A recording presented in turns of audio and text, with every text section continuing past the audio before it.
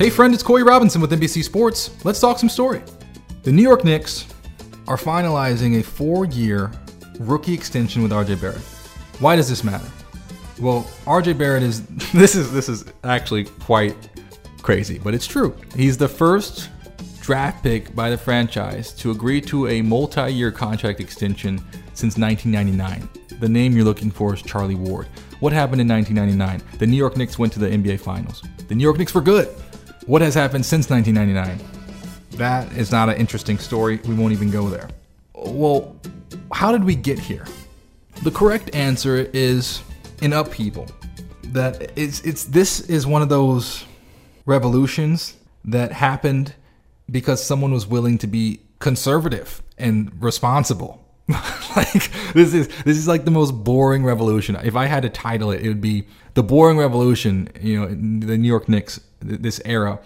So far, it's been highlighted by wise conservative actions. The past 20-something years, past 2 decades in New York, it's essentially been basically they're hunting Moby Dick. I don't know if you ever read that book. Long story short, there's an obsession with this white whale, right?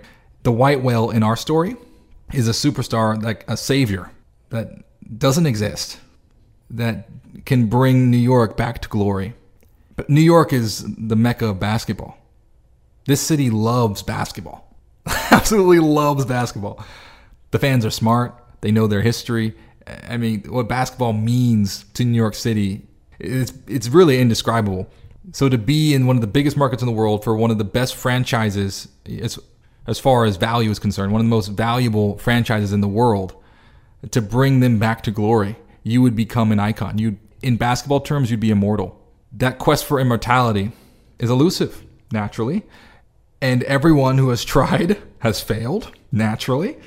But there is this irresistible draw to the white whale. And it's just kind of like, look, let it go. Let it go. Let it go.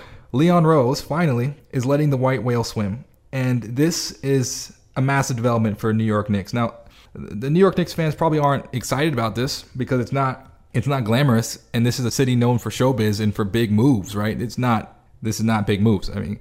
But the reason why this RJ Barrett deal is so interesting is because they're letting the white whale swim, again, ostensibly. And in this instance, the white whale is Donovan Mitchell, the disgruntled superstar in Utah. Remember, Utah, talk about an upheaval as well.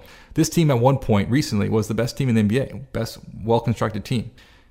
They built it around Donovan Mitchell and Rudy Gobert.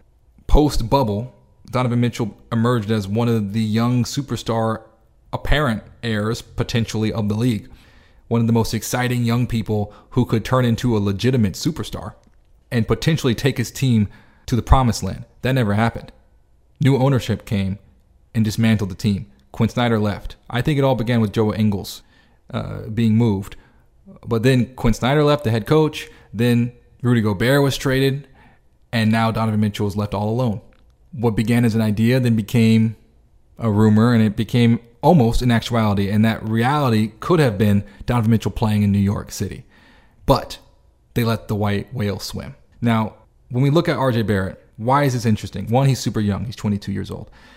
If he signs this 4-year deal, that will basically, for more or less, overlap with Julius Randle's new deal. 4 years, $117 million. So if you do the math there, we're looking at essentially RJ Barrett could sign this 4-year, it's worth up to $120 million. So they have their two stars on basically equal deals. And in the NBA, a 4-year, $120 million deal, that averages out to about $30 million a year. That's a lot of money. But it's not crazy money. Like, you look at Jalen Brunson, he just signed a 4-year, $104 million contract with the Knicks. And this is, in theory, to replace, Kemba Walker. The fact that they saw that didn't work out and then got rid of Kemba Walker. The fact that in the draft, they walked away with, like I said, trading Kemba Walker and getting 3 future first-round picks, protected first-round picks. That's a really good draft for New York. They're actually doing moves with foresight. There's clarity in the city, which hasn't existed in over 2 decades in Madison Square Garden. Boring, conservative moves that, in theory, could build a compelling enough core. It's basically what they're trying to do is you prune everything else off because the tree was rotten at the core. You try to build something brand new with a young core at what is a discount, considering they're trying to, play the free agency deal that they've done in the past.